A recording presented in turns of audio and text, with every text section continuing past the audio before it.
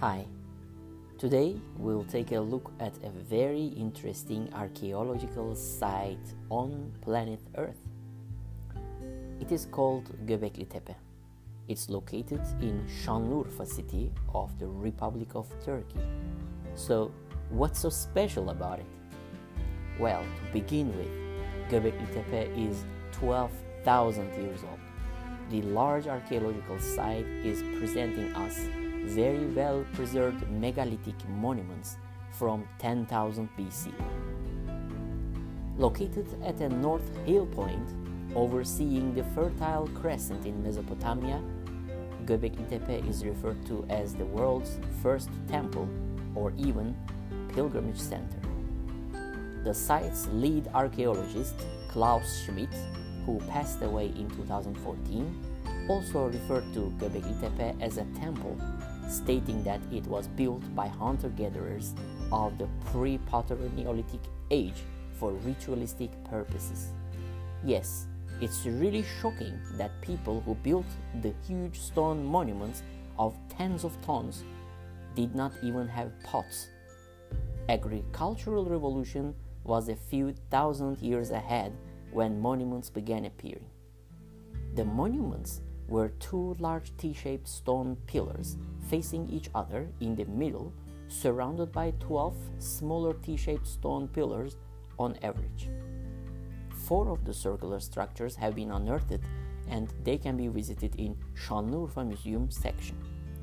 Laser scans indicate that nearly 20 such circular monument structures exist below Earth. So we are talking about many layers with roughly 1,000 years apart. One striking finding about Göbekli Tepe is that the monuments were intentionally buried by bringing softer soil from elsewhere.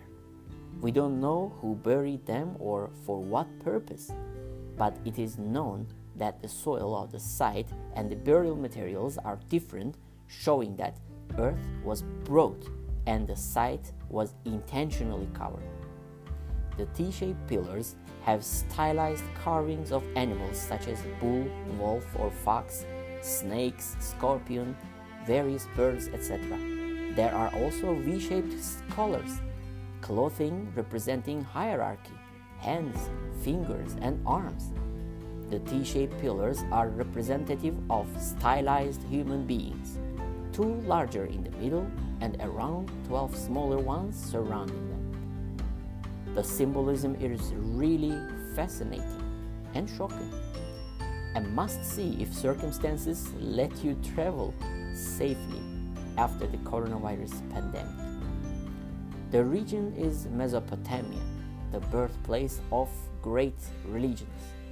Having studied history of religions and Islam in the Quran extensively in recent years, I couldn't help projecting Quran's warning and messages about the Pharaoh system on the site. For this reason, I wrote a book which I named Masks of Exploit, Göbekli Tepe and Pillars of the Pharaoh System. I couldn't help doing this theoretical experiment in which I projected Quran's warnings about the Pharaoh system on the site. The first question coming to mind is how can we project Quran's message which is revealed in 7th century on the Göbekli Tepe archaeological site, which is 10,000 BC. In order to answer this question, we should remember how to read sacred texts. Sacred texts in their original forms, that is, in their unmodified, unchanged forms, are supposed to be universal. God's message is not only for a geographic region or time, it is beyond place and time. The Quran especially claims universality and opens itself to discussion and scientific analysis.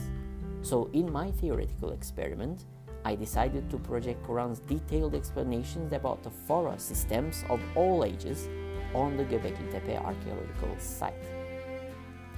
I must say that given the extraordinary size and hierarchical elements in the site, a Pharaoh system in which the people were enslaved to work for a tyrannical class by carrying tons of stones for ritualistic monuments is definitely possible. The Pharaoh systems rise with their religion and the Quran provides detailed explanations and warnings about them for all ages. In order to make sense of the theological confusion in the world, I highly recommend you to check out my book, Masks of Exploit, Göbekli Tepe and Pillars of the Pharaoh System, on Amazon or Apple. It's available on Amazon in both paperback and Kindle ebook versions. Check out amazon.com/author/Nadir Kemal to see the details. Best wishes.